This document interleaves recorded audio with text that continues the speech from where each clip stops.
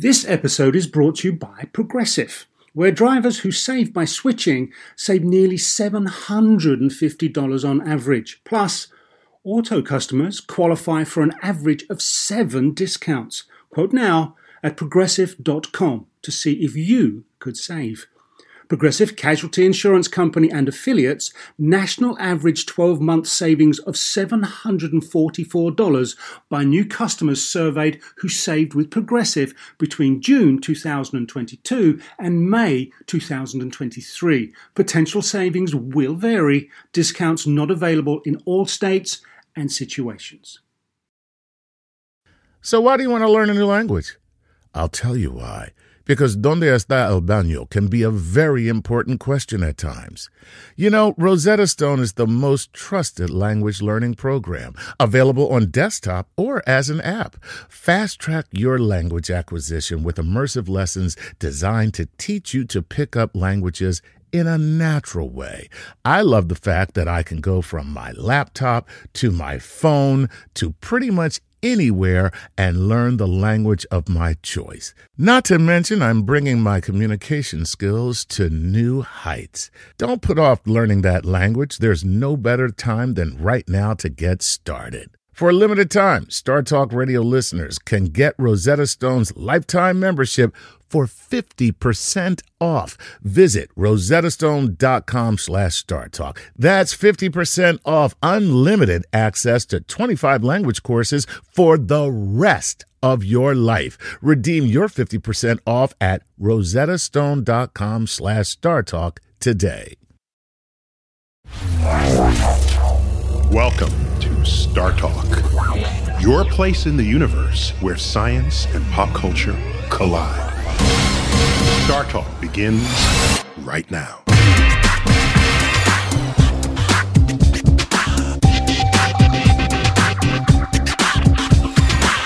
Welcome to Star Talk. I'm Neil deGrasse Tyson, your personal astrophysicist.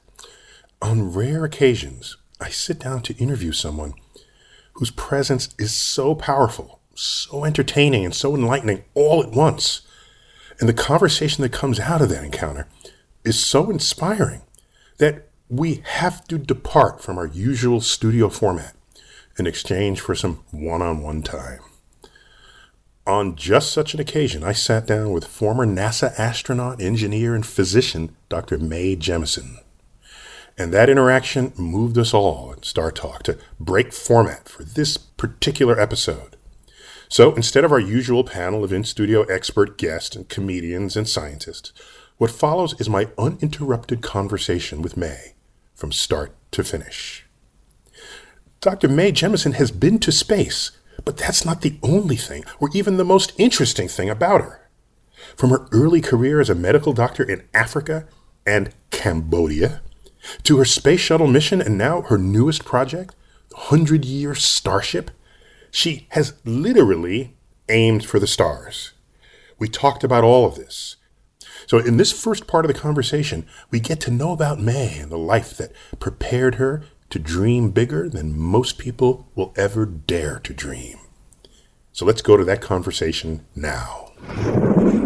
So Mae, I feel like we go like way, way back, but it's only just way back, like to the 90s, the early 90s. I first met you at a conference where we were advising the head of NASA on where NASA should go. And you were there, and it was like, wow. She didn't only go into space. She's like, has thought this through. And you had a whole life after going into space. I just say congratulations just on what you've assembled here.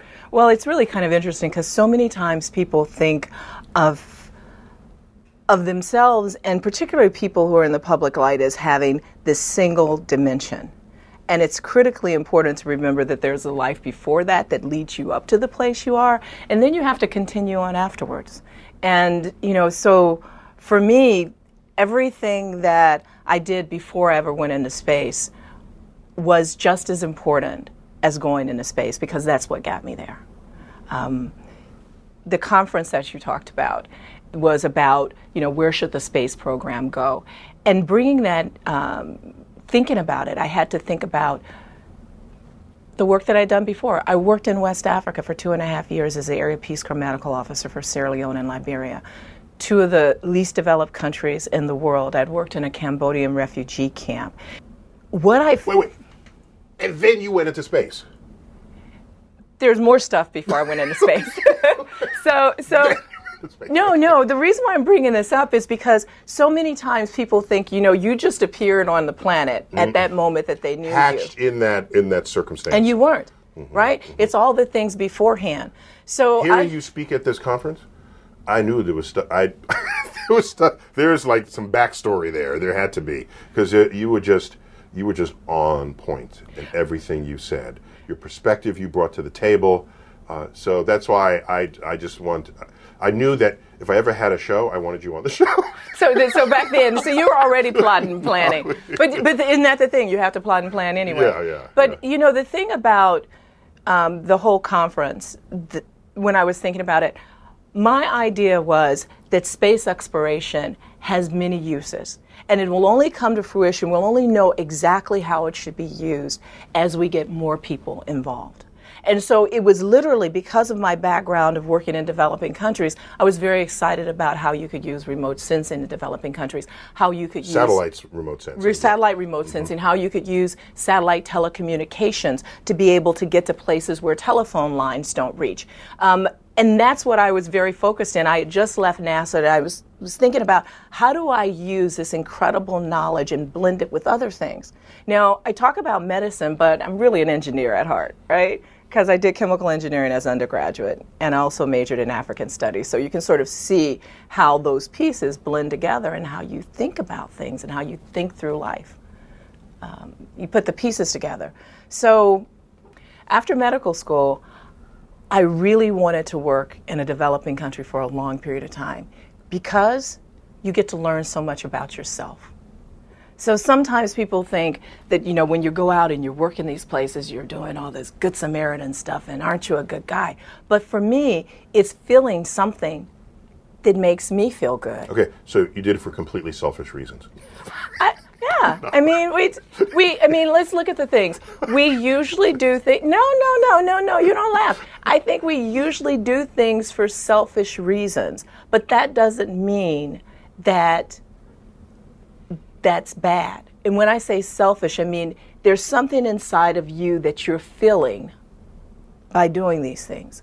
So sometimes when we look at selflessness, because I believe it's important that other people in the world share in the bounty of the planet. That fits with my internal compass. And I'm going to feel better when my internal compass is pointing, true north, true south, whatever it is, whatever direction you want to go. Pointing true. That's pointing true. So growing up, K through 12, where were you? I grew up on the south side of Chicago. South side of Chicago. I was born in Alabama. We moved up to Chicago before I started school. So I grew up on the south side of Chicago. I went to Chicago public schools, and schools all the way. There you go. And the whole time that I was there, I was always involved in science projects, but I also danced all the time. I wanted to be a professional dancer. I loved dance. I took lots of art classes. So I was one of those. I'm so glad you must have twisted your ankle at some point and didn't continue, because then we wouldn't have you as astronaut Jemison. I didn't twist my ankle. I had to make a choice. Okay. So when I was graduating for college, literally, this is true, I had to make a choice between coming to New York City to try to become a professional dancer or to go to medical school. And, I'd always say my mother helped me solve that, because she said you can always dance if you're a doctor, but you can't necessarily doctor if you're a dancer. So when I came to New York City, I took classes at Alvin Ailey while going to medical school, because it sort of fulfilled that energy need that I had for, the creativity where you just put yourself into things just totally and completely physically and all that energy. So it was a choice. We have to make choices. Sometimes people say you can do everything. You can do a lot of stuff, but you can't do everything. Right. Let's get real. Yeah. Right? Sometimes you have to make choices, and those choices exclude some other things you might like to do. Remind me, what shuttle missions were you on? I flew once. I flew on Space Lab J. It was done with a Japanese Space Agency, and it was a laboratory mission. So we carried up a laboratory in the back of the space shuttle. And which space shuttle mission was that? It was STS-47, but it was actually the 50th flight of the space shuttle. Okay. So they were numbered in order of when they were put on the manifest. Mm-hmm. But then if the flight slipped or anything happened, then you may fly later than your manifest. And they kept the number nonetheless. And you keep the number. Mm-hmm. So STS-47 went with that payload and everything. We flew on Endeavour. Nice. Right. So it was a great mission. I think Endeavour now lives in Los Angeles. Is that correct? Endeavour lives in LA. Yeah. So in LA, do you tear up when you see it on display at the California Science Center? So I went to the California Science Center when they were actually unveiling it, and yeah, it's a strange feeling because it's sort of saying goodbye to an era, but knowing that we have more to do. And so it's really sort of this bittersweet, very poignant kind of feeling. So it was just sort of being around that as it takes you back for a second, right? But it also, I think, wants to move us forward. And I think that's the issue. How do we move forward on this? I had strong views on this. So many people were tearing up when the shuttle mission ended, and I said, "You're not tearing up because the shuttle mission is ending. You're tearing up, in fact, because we don't have a really well-developed plan to follow this." Did anybody tear up when we retired Gemini? No. Because the mighty Saturn V was like sitting right next to. That's where we're going next. Right. Mothball this. Let's keep going. So that's why I think people teared up, because there wasn't something right there. Well, I teared up. I don't tear up. Okay, sorry. But I was. I don't tear up. Yes, all right. But no. But I think you're very. Verklempt. I think you're spot on, because the problem is we were doing this in we're just going to stop doing because we don't have enough money, and the shuttles actually were on the path to retirement in 2004, and most people don't recognize that it was right after the Columbia accident and that declaration that we're going to go to the moon, but we're going to do it at the same cost. So it meant that the shuttle had to retire, and when they started mothballing reallocate those monies, right? Reallocate the monies, and even station was going to go away, right? Earlier on. The space station, yeah? Space station. Yeah. So basically, we sort of said, well, we'll try to figure out something, and we won't make a commitment to it.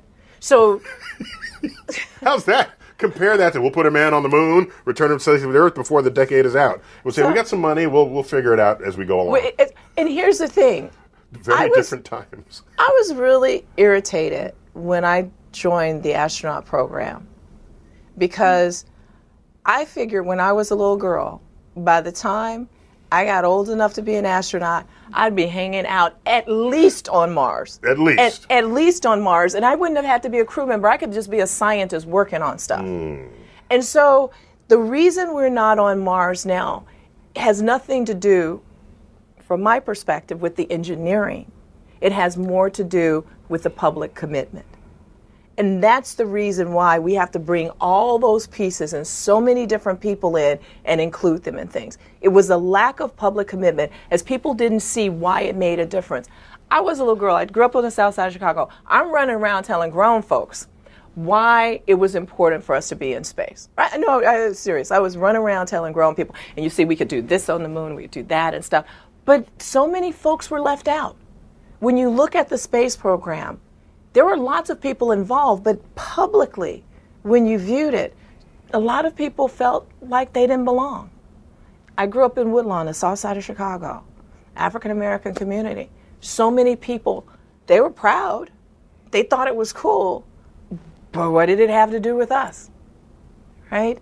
And that's the piece that's really important. How do we make sure people know that when they pick up their smartphone and they have their mapping services on it, that here's this GPS, Global Positioning Satellite Systems, right, that they have a space receiver in their hand. That's the job we have to do. That's how you get public commitment, when folks understand that this is not just for this peculiar group of folks, right? It's much deeper than that. We got to wrap up this segment of Star Talk. Coming back, more of my one-on-one conversation with physician, engineer, and former NASA astronaut, Dr. Mae Jemison. We'll see you in a moment.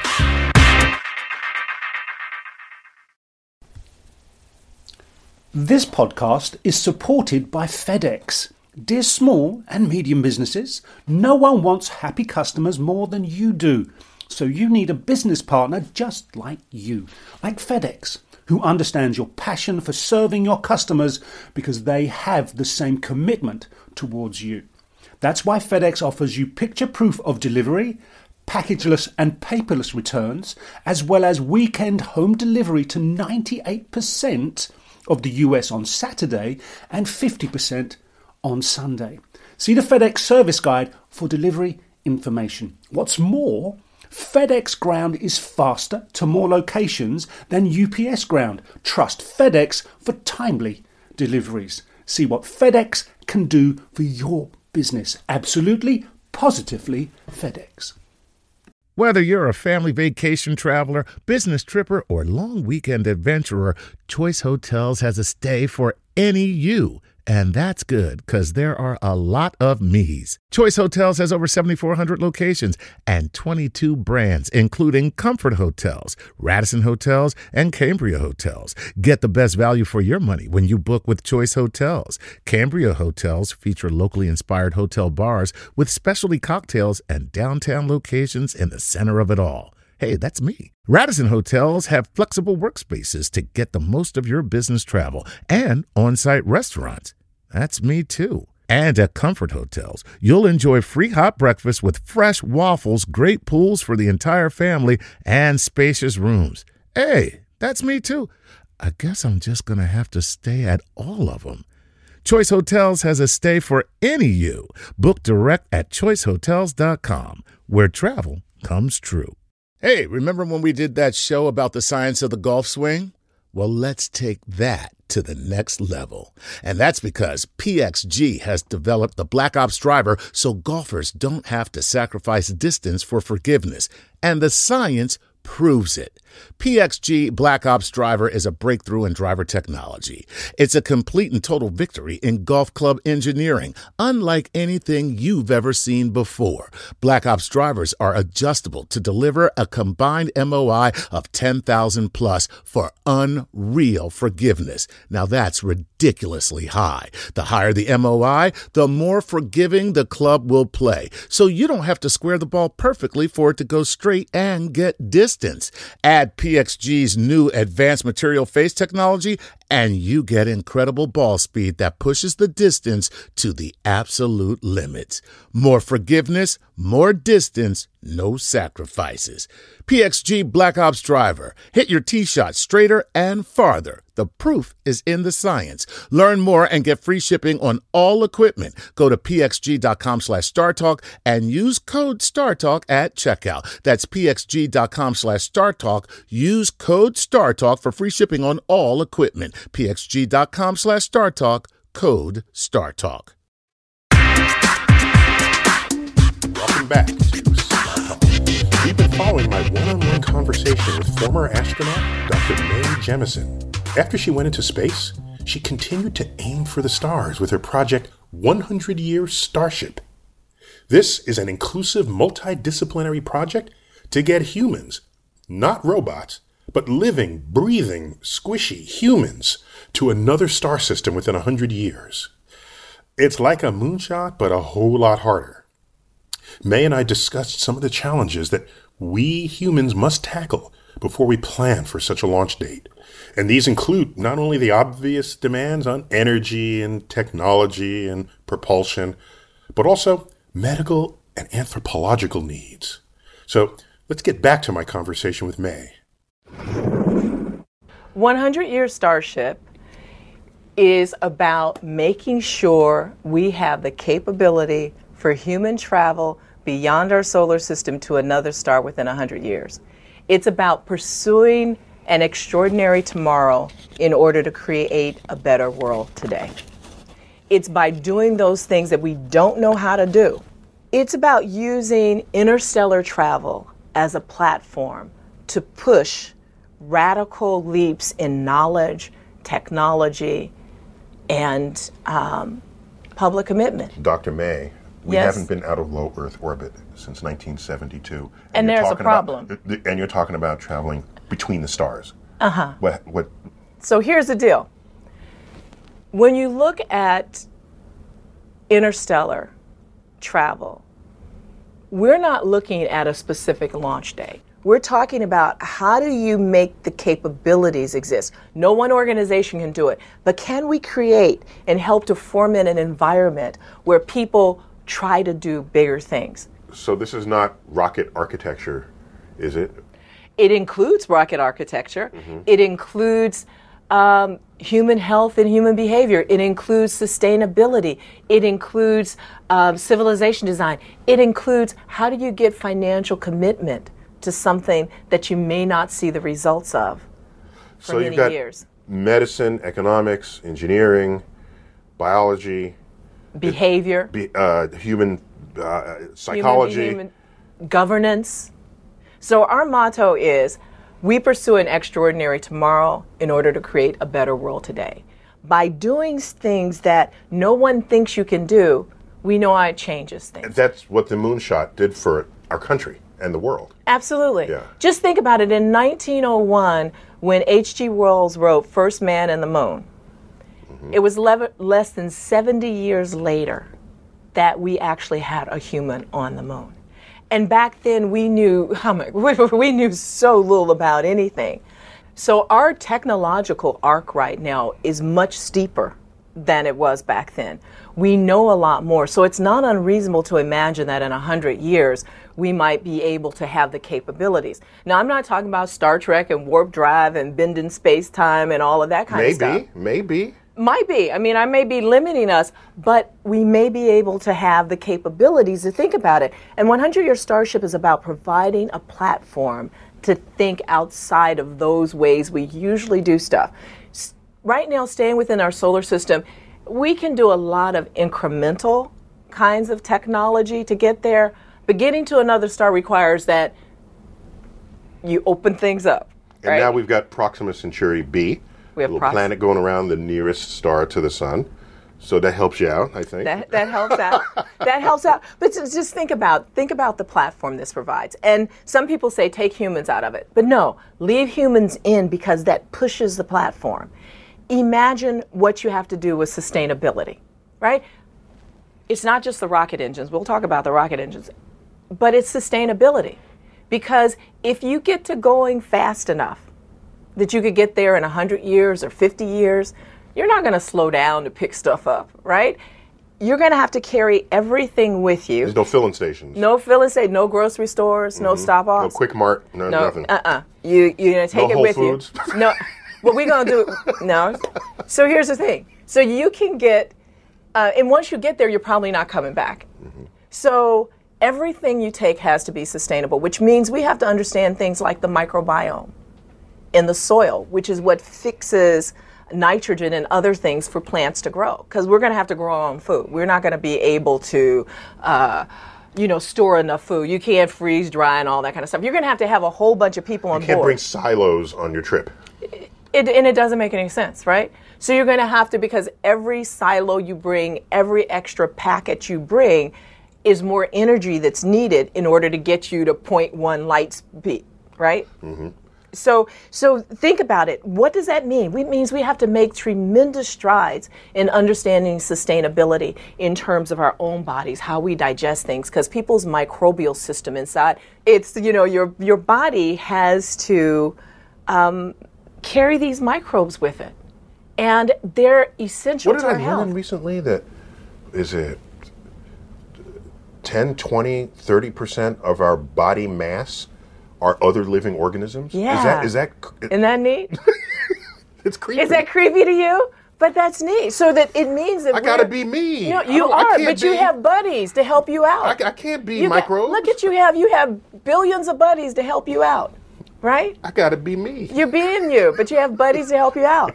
So it talks about how we're in this balance with our environment.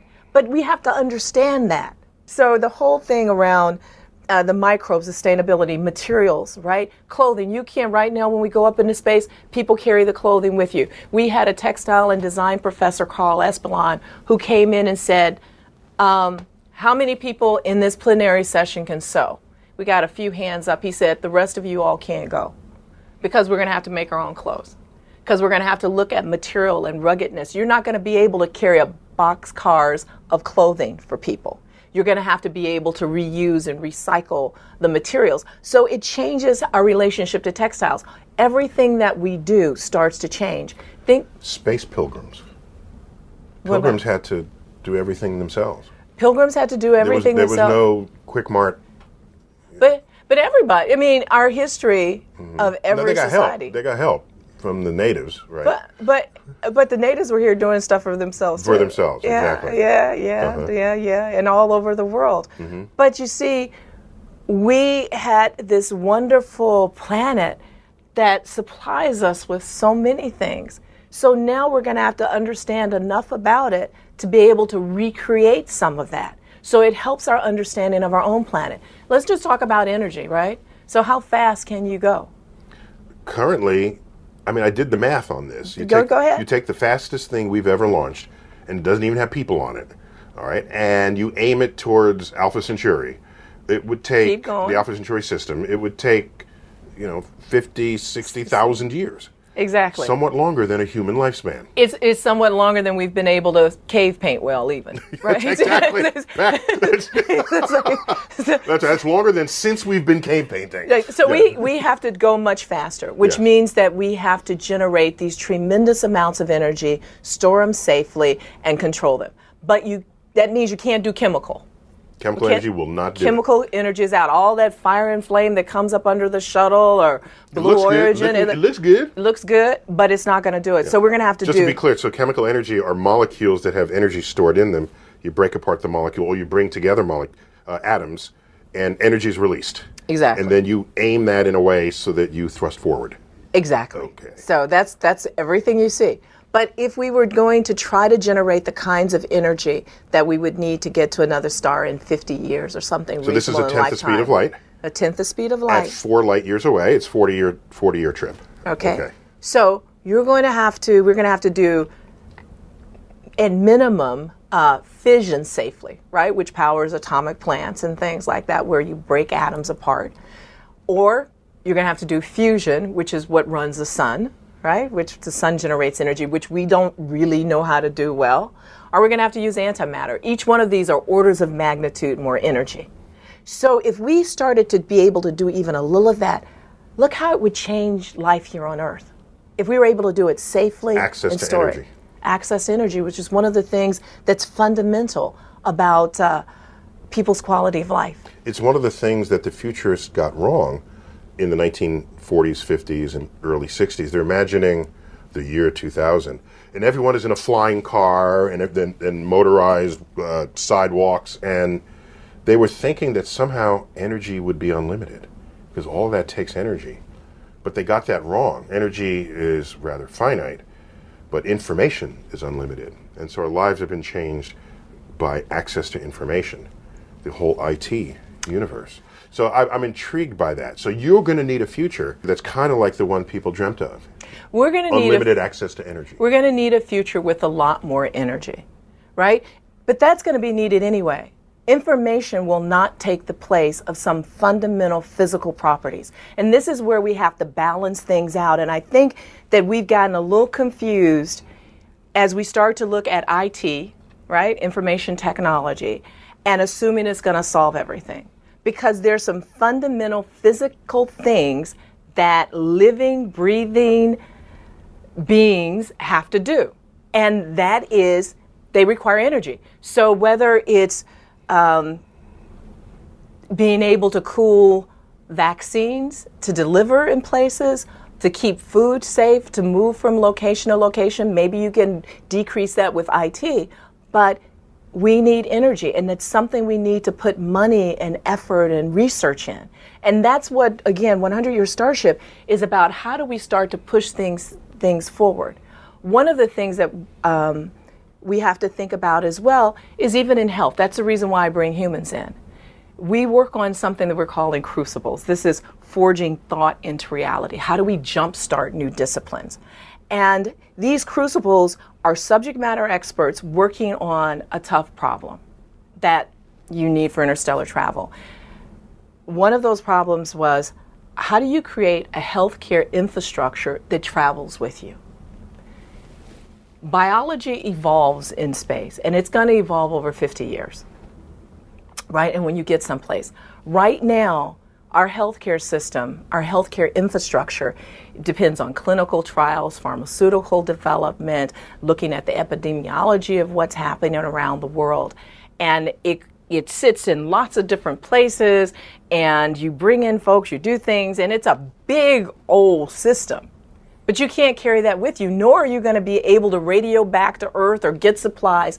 So how do you create something? There's no supply ship coming after you. There's no supply ships. It would have to catch up with you, right? So how do you do that? And if it could do that, why not get on that ship and get there faster? Well, that's something called the weight equation. But we're gonna let's do this. So how do you do? You know. Have you ever noticed, like, physicists, they always want to jump out of the bio stuff. They want to jump into the energy and how do you go faster. I'm guilty about that too. Yeah, I know. So I'm gonna keep you honest. That's good. But so if we did something called Virtual Human, a crucible, and it was done in Graz, Austria, in a castle, right? We got to do it right. But it was being done with a number of different people, and we're looking at how do you wholly model human physiology and health by being able to do a model that includes epidemiology, behavior, the physiology and stuff, because that's the kind of infrastructure system that you'll need to carry with you. But how are you going to do this when I've seen the thickness of the physician's desk reference? Okay, the PDR is this thick and it's filled with prescribable medicines. You're not going to have every one of these medicines on the ship. That's exactly the point. And the medicines will evolve. So you need to be able to figure out a way to generate your own medicines. So you know those microbes that you're so averse to that are on your skin? I'll take them. That's fine. Okay. If I got to live with a... Well, some of them become bad actors when they go into space. Oh, is that right? Some of them become more pathogenic. Wow. When you go into space. They get pissed off. Where'd you send me? So there's this evolution. Your body, there are a lot of things that may happen. So we need to be able to understand epidemiologically what's going to happen. So you're right. So your body's flora changes. It may change a little bit, and we don't know exactly what's going to happen. But so this is the reason why you need to be able to do your own investigations. You need to be able to do your own infrastructure. What's going to happen when you go there? Things happen to your immune system, but there's lots of stuff that goes. It's really good stuff. But there are lots of things that happen. Very exciting. But how do you understand that? How do you put it together? And it's by starting to being able to model it, right? And being able to carry that model with you. So you're going to have a way of really understanding, yes, the information that's in the PDR, but the PDR is just that's like just a star chart, right? Right? That's all that is. You actually have to go and understand all the stuff that's back behind the stars, right? So you have to understand all the numerous reactions and the, pharmacokinetics and the kinetics of enzymes and all of these other things that go on. And then you have to understand how one's behavior affects your body and your physiology. You have to understand. There's so many things. That's what part of the health infrastructure is. So what we're doing with Virtual Human is bringing in people in genomics, proteomics, people who do tissue cell culture growth, gaming, people in gaming, quantum computing, and all of those things, to bring them together to start to think about how would you create that model. That would not have happened if we didn't say, let's think about going interstellar and let's bring other people in. It's a non-thought without that goal. Right now, we have to close out this part of the show, but stick around for our final segment when we wrap up my conversation with former NASA astronaut, Dr. Mae Jemison. We'll be right back.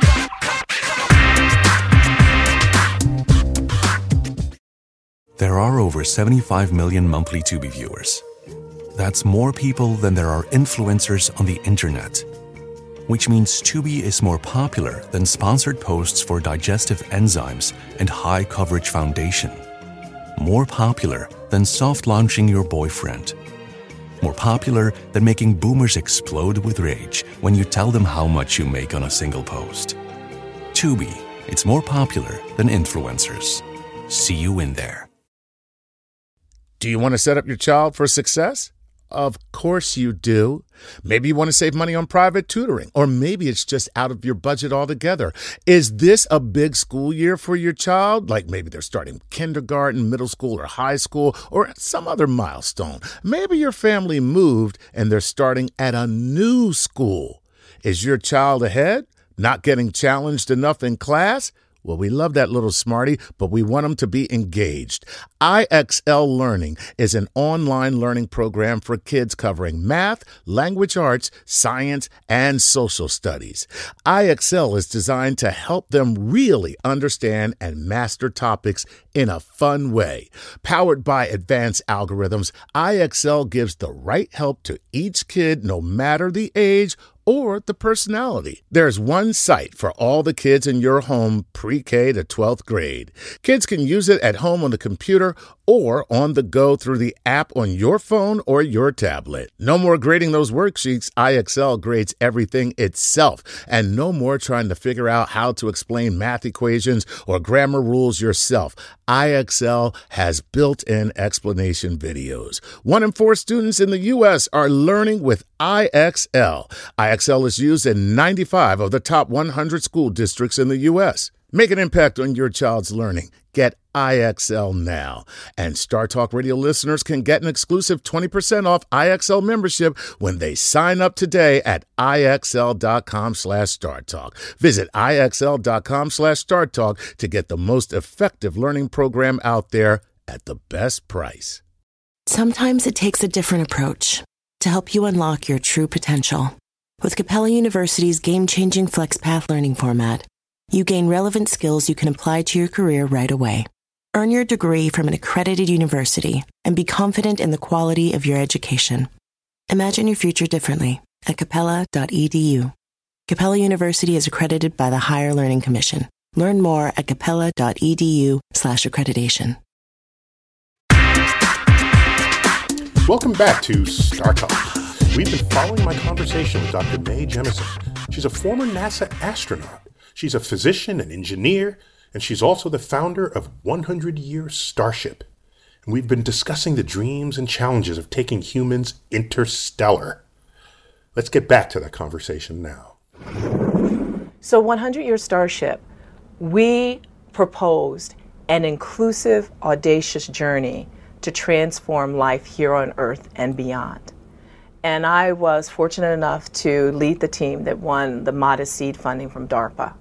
And we DARPA. Cool.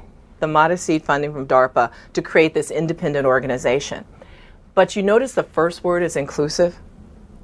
Because we have to include not just over gender, ethnicity, and geography, but across disciplines. And so we brought in people who had not been involved with space exploration, the amateurs and the experts. Because there's so much expertise out in the world, there's so much knowledge out in the world that may not have been applied to space exploration, that if you give people permission to be involved, if you give them a way to participate, tremendous things happen. Plus, you know and I know that if space is the carrot, you can attract some of the brightest minds in the landscape. Absolutely. We found that there were so many people who wanted to be involved who just hadn't had a way to be involved. And in fact, I'll have to get you a t-shirt that says, space isn't just for rocket scientists and billionaires. That's our other motto. Because by bringing in other people, they bring these perspectives in. So when we opened it up to life scientists who were never involved with space exploration, there was this little cabal that occurred where they just sort of took over, and out of it came virtual human. Because they said, you know, the deal is the infrastructure. It's not about space countermeasures and, you know, lower body negative pressure and all these things where folks try to do stuff. It's really about how do you create a system that will evolve over time? And that's where it started from. And so we're working to to continue to move those things forward. We're looking at things around design as well. And even how do you become an advanced civilization? You know, there's this thing called the Kardashev, scale on civilizations, and it's all around energy. And that's all when physicists have been doing the work, they say it's about energy. But you know, there are people called anthropologists, right? And psychologists and historians and stuff who study civilizations and how they evolve. So I want to get them into that, because using all the energy of your star may not be the marker of an advanced civilization. Draining your planet of all of its energy may not be the marker of an advanced civilization, or a civilization that can hang around for a long period of time. So what we want to do is to bring other people in and really have this transdisciplinary look, letting other people be involved, because that's how you're going to get these radical leaps in ideas and design. That's how you do it. So I guess I had just not fully understood the whole mission statement, because I'm imagining, because what else could you expect someone to think? All right, here's Mae Jemison. She's been in space, and now she wants to go to the stars. That's just kind of weird. Okay, we'll let her. Okay, fine. But what you're doing is you're not building a spaceship. You are saying, here are the challenges that such a mission confronts. Wouldn't it be interesting to solve those as a thought experiment, really solve them, and look at how it applies back to the rest of our life? And so you would have a moonshot without actually going to the moon. Well, yes, but let's be clear. We want to do it with the stars, because if you pretend that it's not for the stars, then people lose interest in some ways. But it's about capabilities. We can't set up a launch date until you know some things. Right. Like, I've had people sort of say, well, what's the technology roadmap? I don't know, because we don't know what the hell the technologies have to be. I mean, let's be serious. We could have a capabilities map, right? Which we know certain things have to exist in order to do that trip. And so let's work on the capabilities. We'll reassess in 10 years or 20 years or 30 years, and then you might be able to start this other thing. But it's really about, how do you transform life here on Earth? How do you use this as a platform to push? Because again, we would be on the moon. You and I would be sitting having this conversation in a lunar base, or Mars, right? If there had been commitment and people understood how this could affect our world. But it's really, again, about the capabilities, creating a capabilities map and engaging people. No one organization can do all of this. So if we can help to start to change the environment, the first thing I had to do was to get the woo-woo out of it. That's a technical term, get the woo-woo out of it. The woo-woo. Right? You know what it is, like you said, Mae Jemison want to go to the stars. Okay, it's kind of weird. Right. That's the woo-woo, right? Mm-hmm. So to really start to think, why might this be a reasonable proposition? But my task has really been to get other people involved, to change the way people think about things, right? We do things like we have a Canopus Award for excellence in interstellar writing. So this is science fiction? It's science fiction and nonfiction. Okay. So how you tell the story is really important. How do you communicate the story? Canopus is one of the brightest stars in the sky. What visible else? Mostly from the southern hemisphere. It was a navigational star for exactly. so many civilizations, including NASA, I think. It's a navigational star. It was for people on land, right, along with the North Star. Yeah. And it's the star that's used for deep space probes. Yes. Right? Yes. And along with the sun. And the other thing about Canopus, it was used for planting in the cradle of humans, right? In the Great Rift Valley. And people use it for figuring out when planting season started. And the interesting part, it is the star about which the Spice Planet orbits. Oh, in Dune, my Arrakis. gosh. I had forgotten that. So The Spice Planet in the novel Dune. In the novel Dune. So what we wanted to do when we chose that one is this incredible connection from our past to potential futures. Because it really is about this longevity. When we look at all of this, it's really about who we can be and getting people involved, giving them a path forward. that's what I believe I can help uniquely with, just from my perspective and my background. I'm comfortable with other folks coming in. I like cats. I have a lot of cats at home, so I don't mind herding cats because I'm good at it. You had practice. I have practice. Herding and feeding cats, yes. Herding and feeding of cats is dangerous, right? I have scars from it, but it's a very worthwhile venture. But really, 100 Year Starship is about how do we really push for something better? How do we really do something that we don't know how to do? Okay, so I figured out, if you need more DARPA money, you say some of our top researchers established that en route to the nearest star, the aliens are going to want to intercept our food supply. So we need weapons to take out the aliens. Then they'll just give you more money. See, that's how you do that. We don't have to tell anybody. We keep that on. I have no idea what to do with that. I'm going to pretend I was not in the room. I was not in the room. It had nothing to do with it. You got to protect the Starship Enterprise and Star Trek. It's on a peaceful mission to explore new worlds, but it's got photon torpedoes. It can kick some butt if it has to. Well, I mean, I think that's just not its point. But there. I'm just saying. The defense budget is like $1 gazillion. You get this much of it, and just keep the engineering going. That's what I'm saying. Yeah. Well, I mean, you're right. Actually, just say thank you.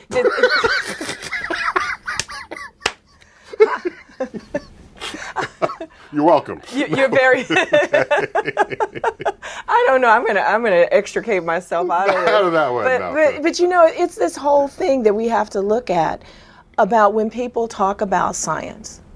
They so many times see it as something that's outside of them. Yeah. That it doesn't have anything to do with their world, and yet so much of our world, we're looking for how do we get out of these difficult situations, and just assuming that science and tech is going to take us out of it. But it's not. It depends on who's involved. And if I can't do anything else, I should be able to bring people and get them involved. When you look at, I do a lot of work with around science literacy. I started international science camps. When I first came out of NASA, that was the first thing I did, to start international science camp called The Earth We Share. Why? Because I believe science literacy is vital.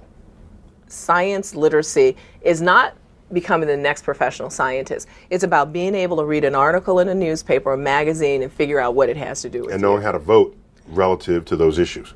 Being able to vote. We ask people to vote for all kinds of things, right? That have science as a basis for it, right? We need to be able to do that. I tell people, you want your hairdresser to know a little pH. Guys don't get it, but all the women do. You want your hairdresser to know about pH, acid-base balance, as they're putting the colors, the perms, and the relaxers, and all those things in your hair. We need. Yeah, I've never had that conversation with my barber. I can tell you that right now. But it's true, right? But you also you want folks who are working in their gardens when they're sort of like drenching everything with the insecticides to understand stuff. When we put statistics about folks' health care. Right? And you ought to do this, and you need to be your own health advocate. If you don't have any numeracy around this, what these statistics mean and how to interpret them, how in the world are you going to be an advocate for your own health care? You're disenfranchised. You've disenfranchised yourself. Right. You've disempowered yourself. And that's one of the issues that's really important. How do we get more people involved? And people also have different perspectives. When they come in, you ask different questions depending on what you've the experiences you've had. So, well, you're a living example of that. Aww. I want to tell you one other reason why Interstellar. I love Mars. Nobody doesn't love Mars. Love Mars. But think about Mars and the generations that are going to be working on these things. Even since we were kids, we've had something on Mars. We've seen Mars close up, right? Most of the people who are alive today were born after we landed on the moon. It's no big whoop. While we was like, ooh, the moon shot, ooh, that we went to the moon. A lot of, when I talk to college students, they say, yeah, that's cool. It would be like me saying, they're airplanes when I was a little kid. People would think, airplanes. We had jets. We had airplanes. like the John Denver song, I'm leaving on a jet plane. Why'd you have to specify that? A jet plane as opposed to any other plane? Because they were a big deal at the time. Right. Yeah. So, but for us as little kids, it's like it's a plane. But, why are you thrilled about it? So the idea that the moon is something too far, or that the Mars is really going to push. We've had stuff roving around on Mars since most people were born, right? Up close. We did samples. Vikings did samples when I was in school. It's not really the next frontier. It's not the next frontier. Yeah.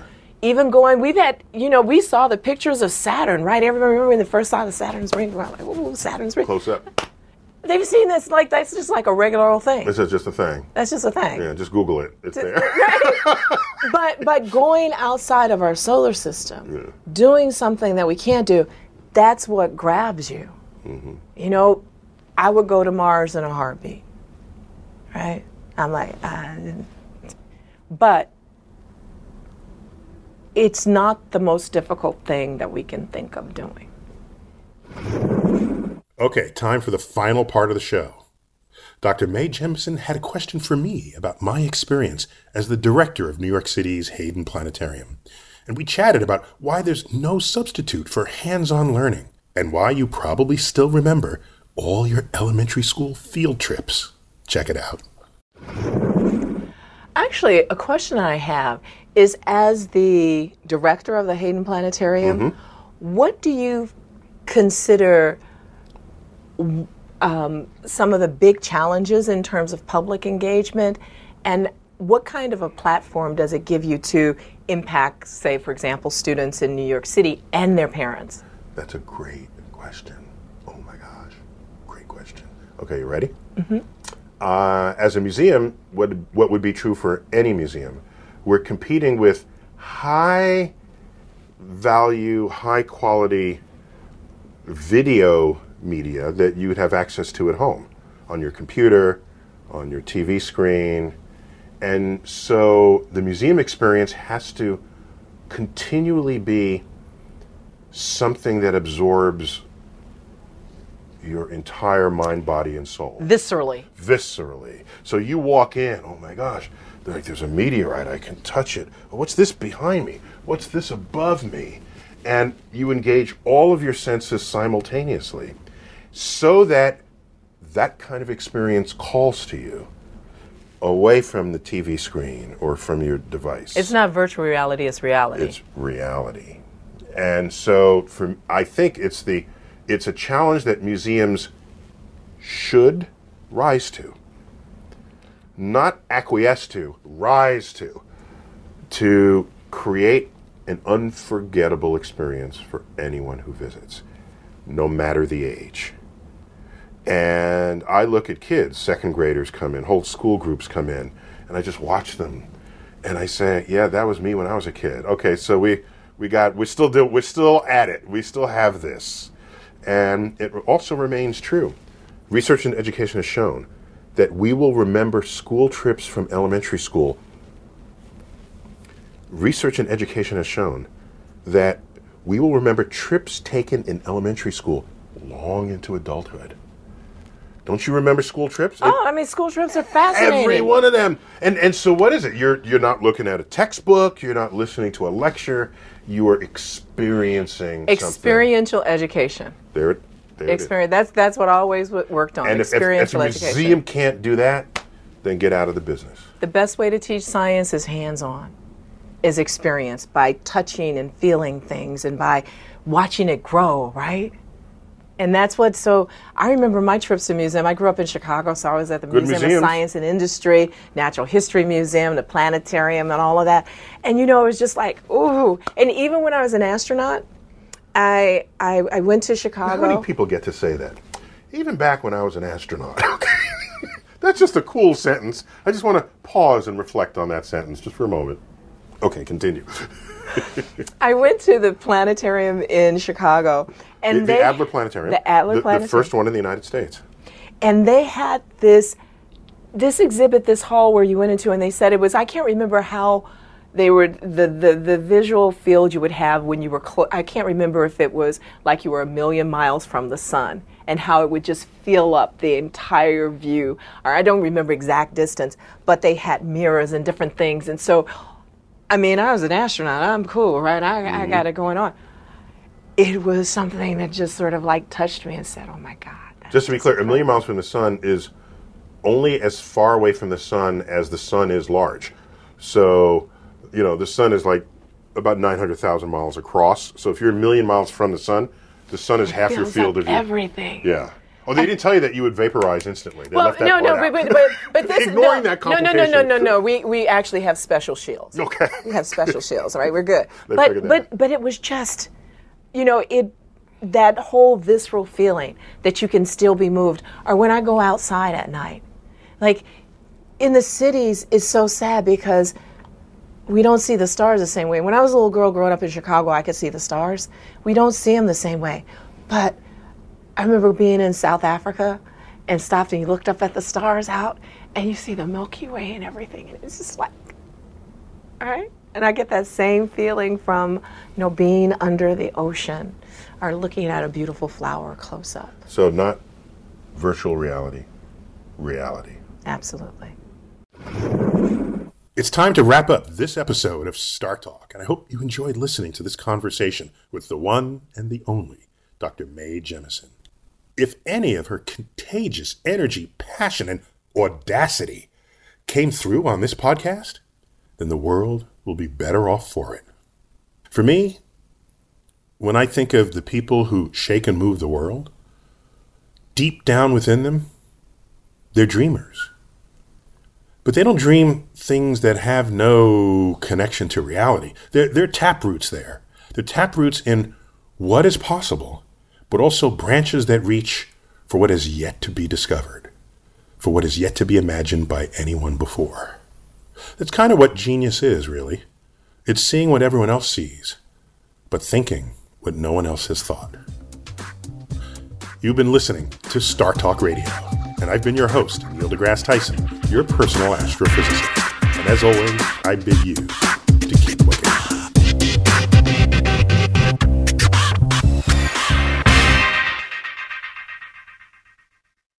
Sometimes it takes a different approach to help you unlock your true potential.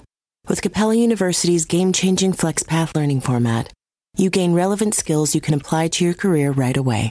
Earn your degree from an accredited university and be confident in the quality of your education. Imagine your future differently at capella.edu. Capella University is accredited by the Higher Learning Commission. Learn more at capella.edu/accreditation. It's that time of the year. Your vacation is coming up. You can already hear the beach waves, feel the warm breeze, relax, and think about work. You really, really want it all to work out while you're away. Monday.com gives you and the team that peace of mind. When all work is on one platform and everyone's in sync, things just flow. Wherever you are, tap the banner to go to Monday.com.